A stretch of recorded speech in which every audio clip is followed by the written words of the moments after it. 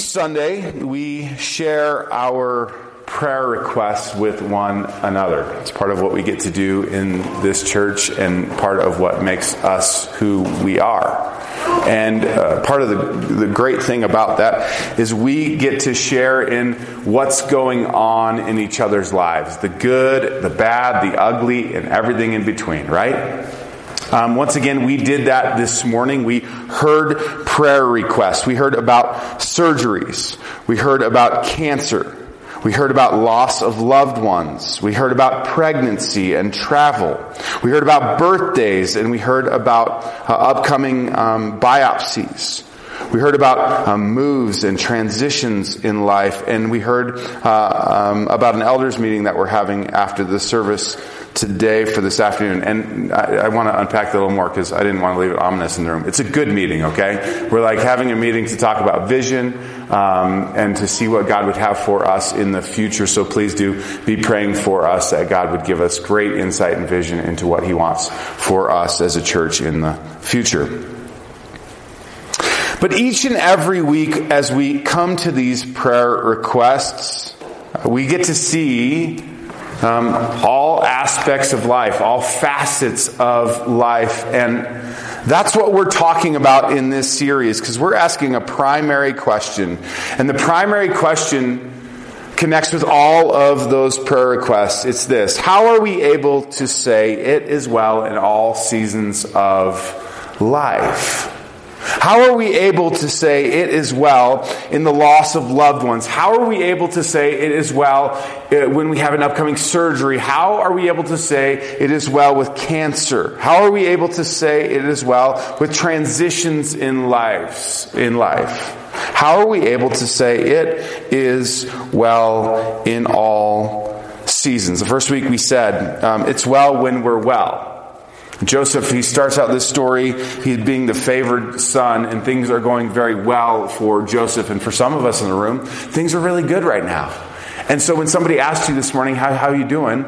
You said, I'm doing well. And you weren't lying. You were actually, it wasn't like just the church answer. You were actually saying, I'm doing well. And when it's well, it's well, right? We looked at that the first week. Last week, we said, but what about when life turns? Like with Joseph, when he was betrayed by his brothers, and we leaned in a little harder and we said, hey, how can it be well when we're betrayed?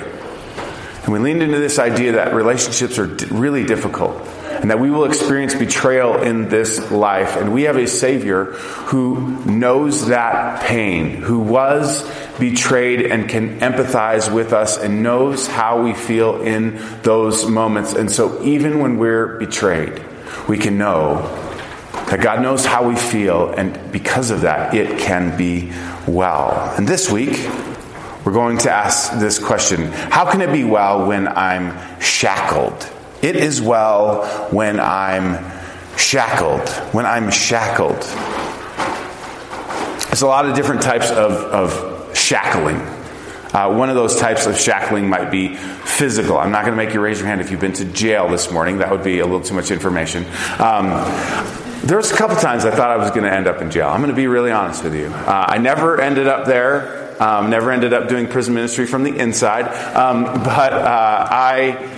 There was a couple times where I made some decisions and they weren't the best ones in the world. And I thought, this might be the day. I might get to see what looks like inside a jail. So for some, being shackled is actually physical, right? I worked with a prison ministry for quite some time as an executive director there. And we helped inmates try to come back into society and do that successfully. And so for many people, actual being shackled, actually being in jail, is something that is physical. But for most of us, we're here this morning, right? So I'm assuming you're not like you didn't escape last night and then came to church, although that would be a pretty good decision. For some of us, shackling looks a little different. Here's what I want to lean into this morning. For some of us, being shackled looks like this. Looks like emotions. Difficult emotions, right? It's dark, it's gray, and it's cold right now, right? And there's this big ball of glowing light that we don't get to see as much this time of year. It's called the sun, right? And when it comes back, we're like, whoa, it's amazing, right? And because of that, some of us have some seasonal depression going on. It's always interesting to me who shows up in the office, wants to talk, and I often say, hey, are you getting enough outdoors? Are you getting enough vitamin B? Like you need some sunshine, right? You need some sunshine. It's a vitamin D, I think. Sorry, not B. But maybe it's not just seasonal. Maybe it's a deep-seated anger that you feel shackled to. Maybe you're just angry all the time.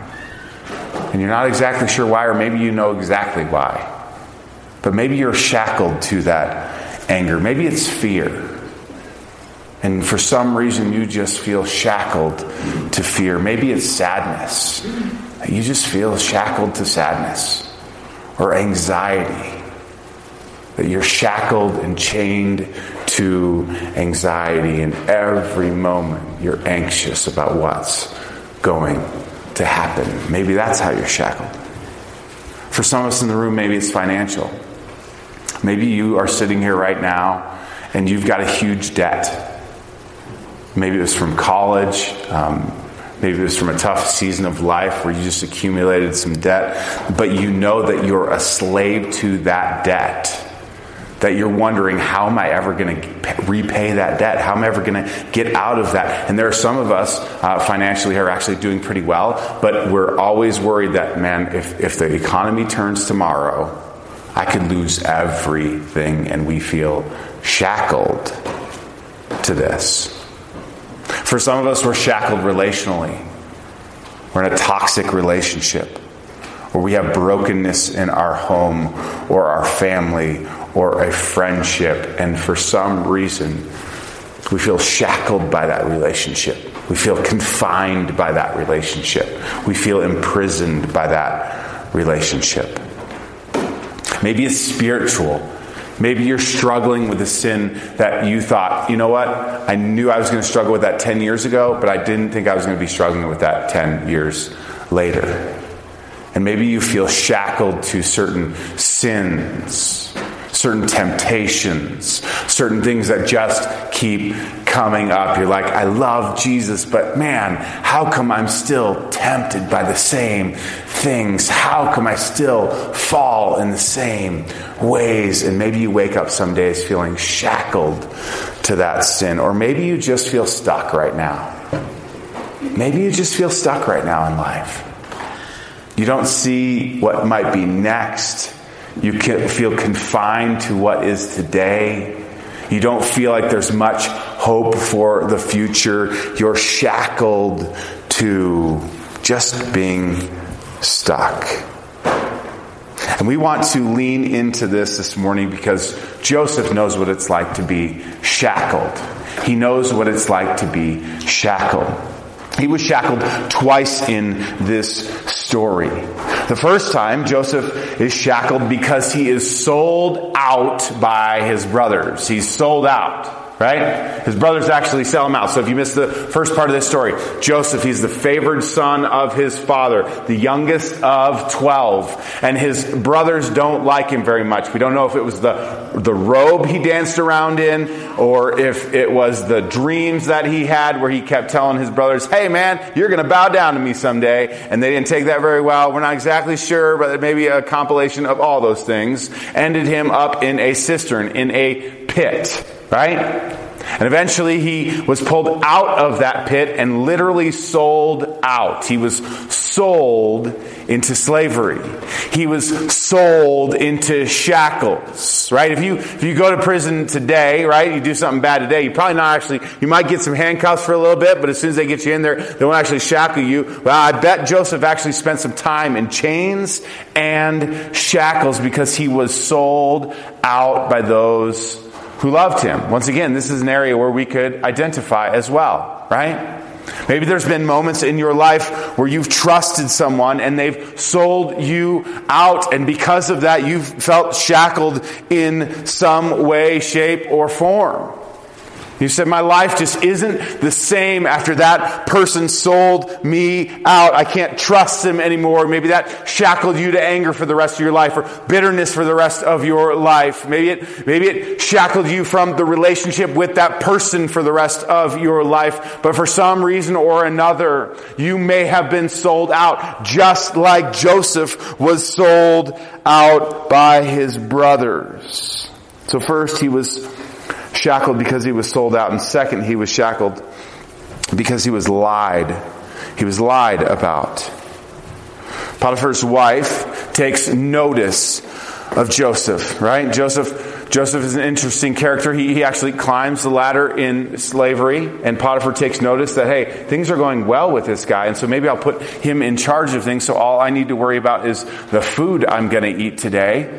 And he puts Joseph in charge of all of this. And Potiphar's wife, she takes notice of him. And she is enticing him. She's tempting him. She wants to be with him in a biblical sense, if you know what I'm saying, right? Okay? And so she's saying to him, hey, come to bed with me. Come to bed with me. And he says, no, I'm not going to come to bed with you. He's a man of character. We see character in this moment. Joseph says, notice he says, I've been given charge of everything, and my master hasn't kept anything from me except for you, because you are his wife. How could I do such a wicked thing and sin against, catch this, he didn't say Potiphar, sin against God, right? He shows us some great character in this moment, and you think, oh, he's going to get rewarded for his character, right? This is how it works in the story, that it should work for his good. He's a man of character, and God should smile down at him and say, hey, see, my Joseph, he tells the truth, he's a man of character, but guess what? That's not what happens. As the story goes, he's doing the right thing, and Potiphar's wife is still doing the wrong thing. She grabs a hold of his cloak, yanks off his cloak, and he goes running out, half naked.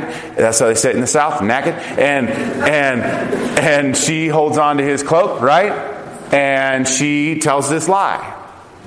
She tells this lie to the fellow servants, and then she tells this lie to Potiphar himself. And maybe you've been lied about, and it's put you in shackles. I heard a little fable one time about lies. And as the fable goes, there was a man who told a lie about somebody, and then he felt really guilty about that lie. So he went to his priest, his local priest, and he said to the priest, hey priest, I lied about a friend of mine.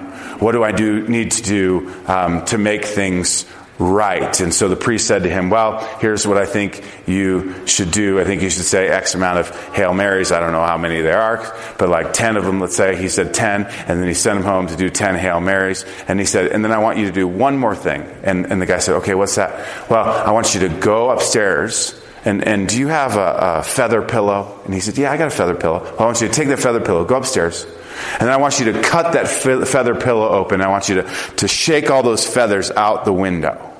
Okay? And then I want you to come back to me tomorrow.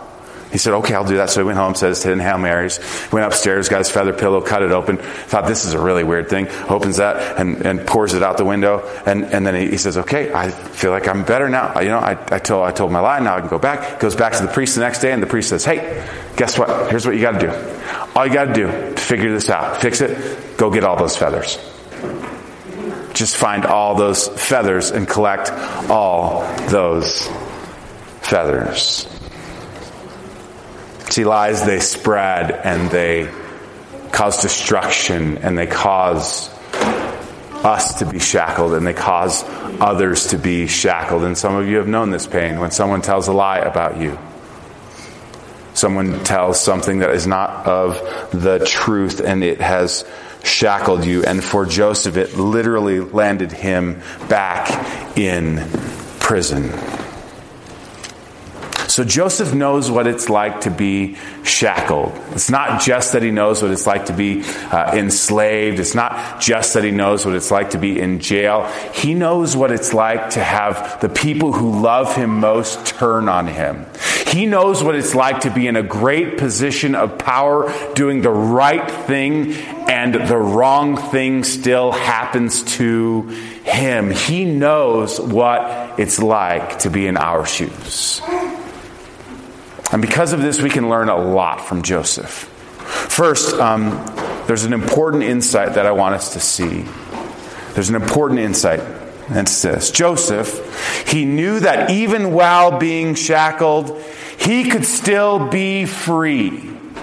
He knew that he could, even though he was shackled, even though he was in captivity, he could still be free. When he was sold as a slave, he knew and acted like he was free. And when he goes to prison, he acts like he is free. He still does the right thing. He's still following after God. He's not acting like a shackled person. He's not saying, woe is me. I can't do anything right now. I'm in shackles. No. What he does is every responsibility he gets, he does extremely well. And because of that, he finds favor with Potiphar and then the prison warden, which I don't know too many prison wardens, but I would think that it's hard to find favor with a prison warden. Let's just be honest, right? Come on. And this is just a great insight. He acts as if he's free in both situations. I listened to a psychologist lecture on the story of Joseph in the past couple of weeks.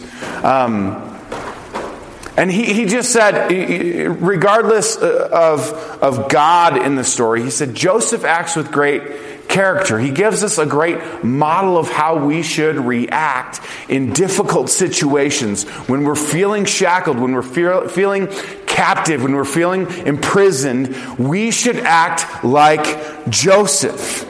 We should do the right thing. We should work hard. And we should see what happens. There's a bit of bootstrap thinking here, and oftentimes I'm not a huge fan of bootstrap thinking, but I want to lean in here a little bit. Because I actually do think there's something for us to learn in this story in terms of bootstrap thinking. There are moments in our life when you feel shackled by something where I want to say this. Let's have a little grit. Right? Let's have a little grit. Let's be a little tougher. Let's still do the right thing.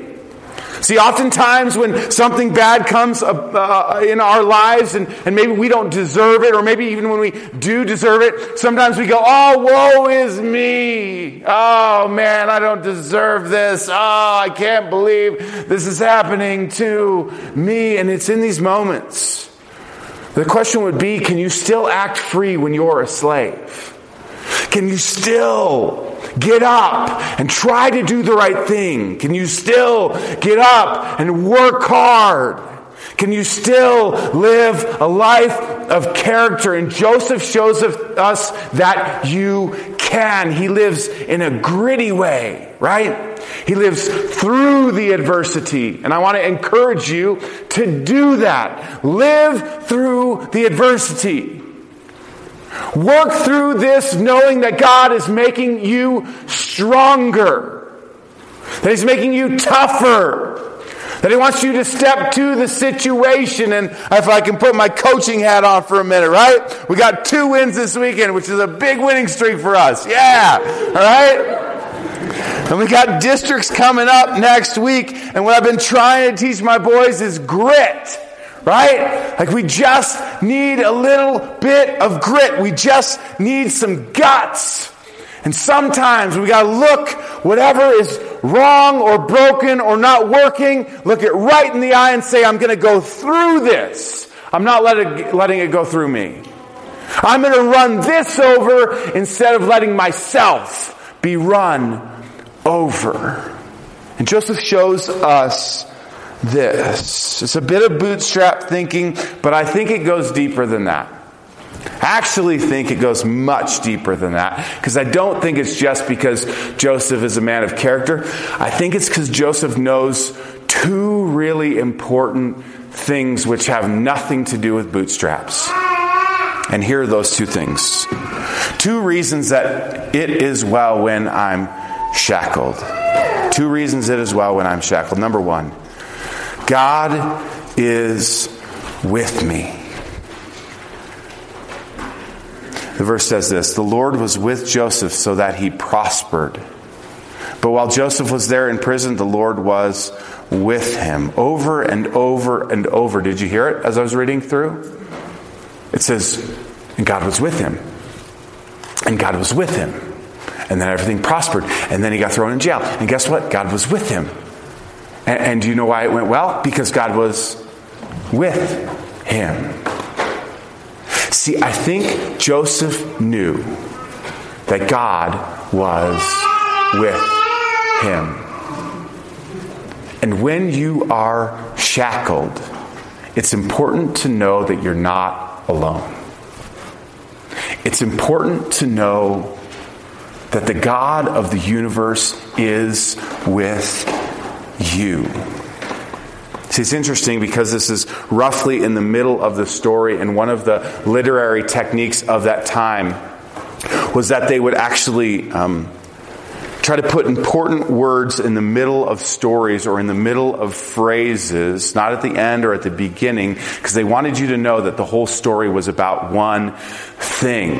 And in this story, we're in the middle of the story, it echoes over and over again in this chapter that God is with Joseph, because the writer wants you to know that regardless of the beginning and regardless of the end, God is with Joseph. And I want to say this to you this morning. God is with you. God is with you. He has not left you. He is with you.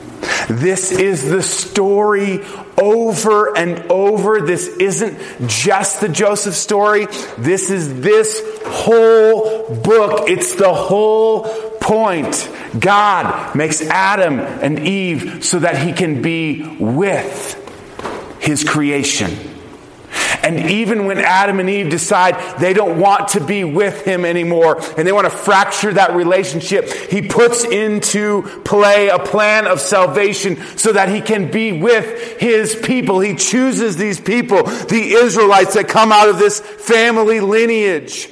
And he is with them. He brings them out of slavery, out of Egypt, into the promised land. He tabernacles with them, which means that they had this huge moving camp, and in the middle of the camp there was a tent, and God resided there. His presence was in the midst of them, in the middle of them, and he was a pillar of fire by night and a pillar of clouds by day as he led them, because he wanted to be what? With them.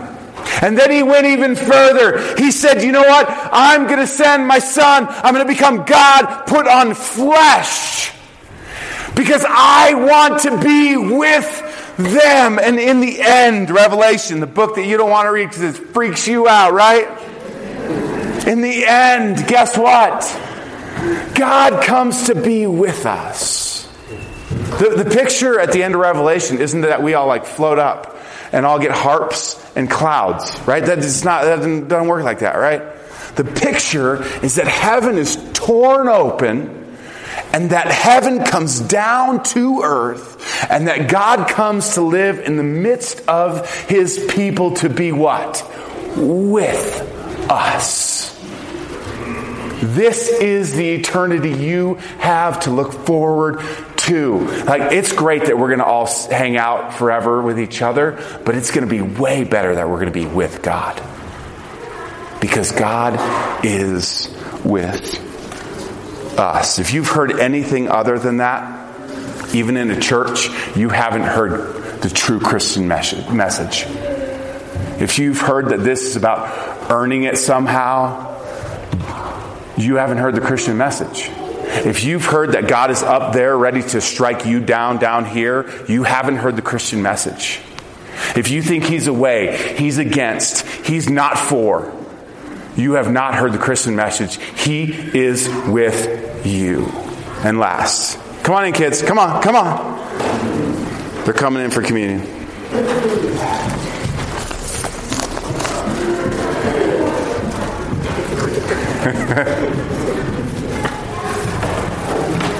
Here's the last point, and it's perfect timing.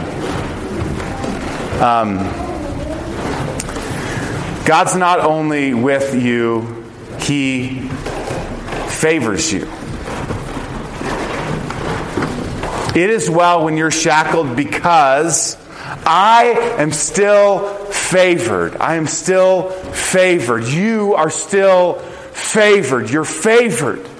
You're favored. Listen, when your kids just walked in, something happened to your faces, parents. A little bit of dread, like, oh, they're back, and a lot of love, right? A lot of love.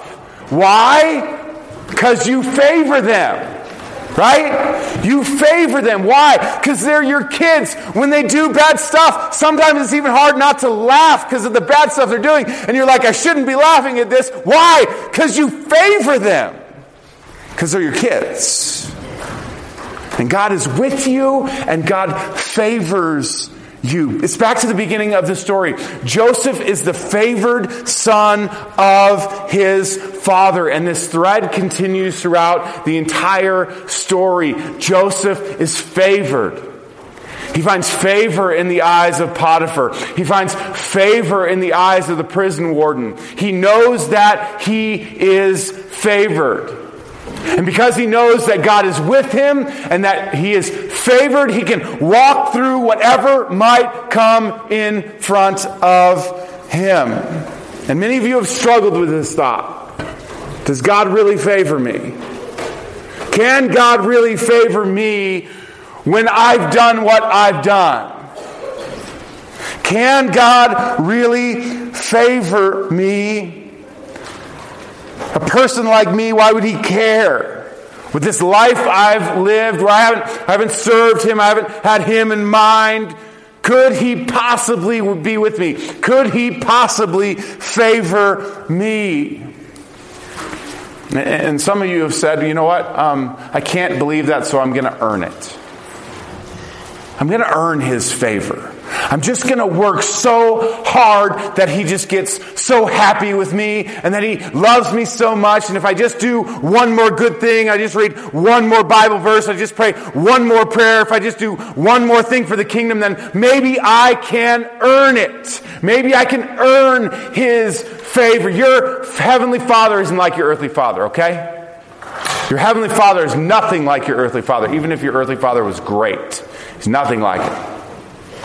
Because he gives you this unmerited favor. Unmerited favor. Is there anything in this story that tells us that Joseph earned any of this? Like, did he pick his place as the last kid born? Did he pick that he was handsome and well built? And did he pick any of this? Did he pick that family that he ended up in? He didn't. It's unmerited favor, unearned favor. A better word for unmerited or unearned favor is grace. So you don't have to do anything to earn God's favor. You don't have to earn it. You don't have to earn it. You don't have to keep living like that. You don't have to keep living like you need to somehow earn the love of the Father. Or that if you just get it right, then finally he'll be with you. No. Here's the message. Here's the message. When you're shackled, he is with you. When you're shackled, you are favored. He pours grace upon grace upon grace over your life, and you did nothing to earn it or deserve it. It's all because of how great and awesome and perfect he is. And he wants to lavish it upon you. See how great the love of the Father that he has lavished upon his children, that we are called children of God, and that is what we are.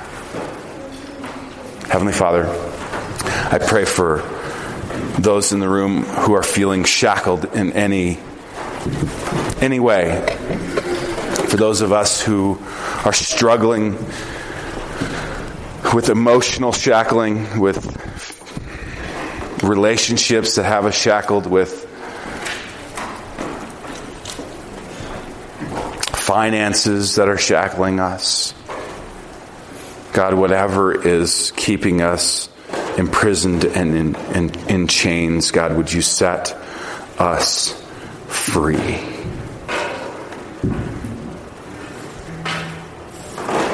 Jesus, I pray for those who that season isn't just going to quickly change. I pray for those who have felt shackled for years now. I pray, God, that you would remind them that you are with them even in the shackles. You have not left them nor forsaken them, and that you still favor them. God, thank you for this meal that you're about to nourish us in. Thank you that is a meal that teaches us about unearned favor, about your grace. Jesus, that you put on flesh because you wanted to be with us so bad. And you died on that cross because you wanted to be with us forever.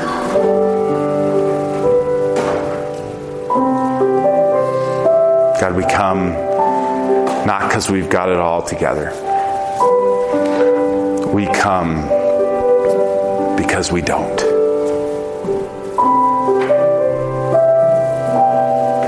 We ask this all in Jesus' name. Amen.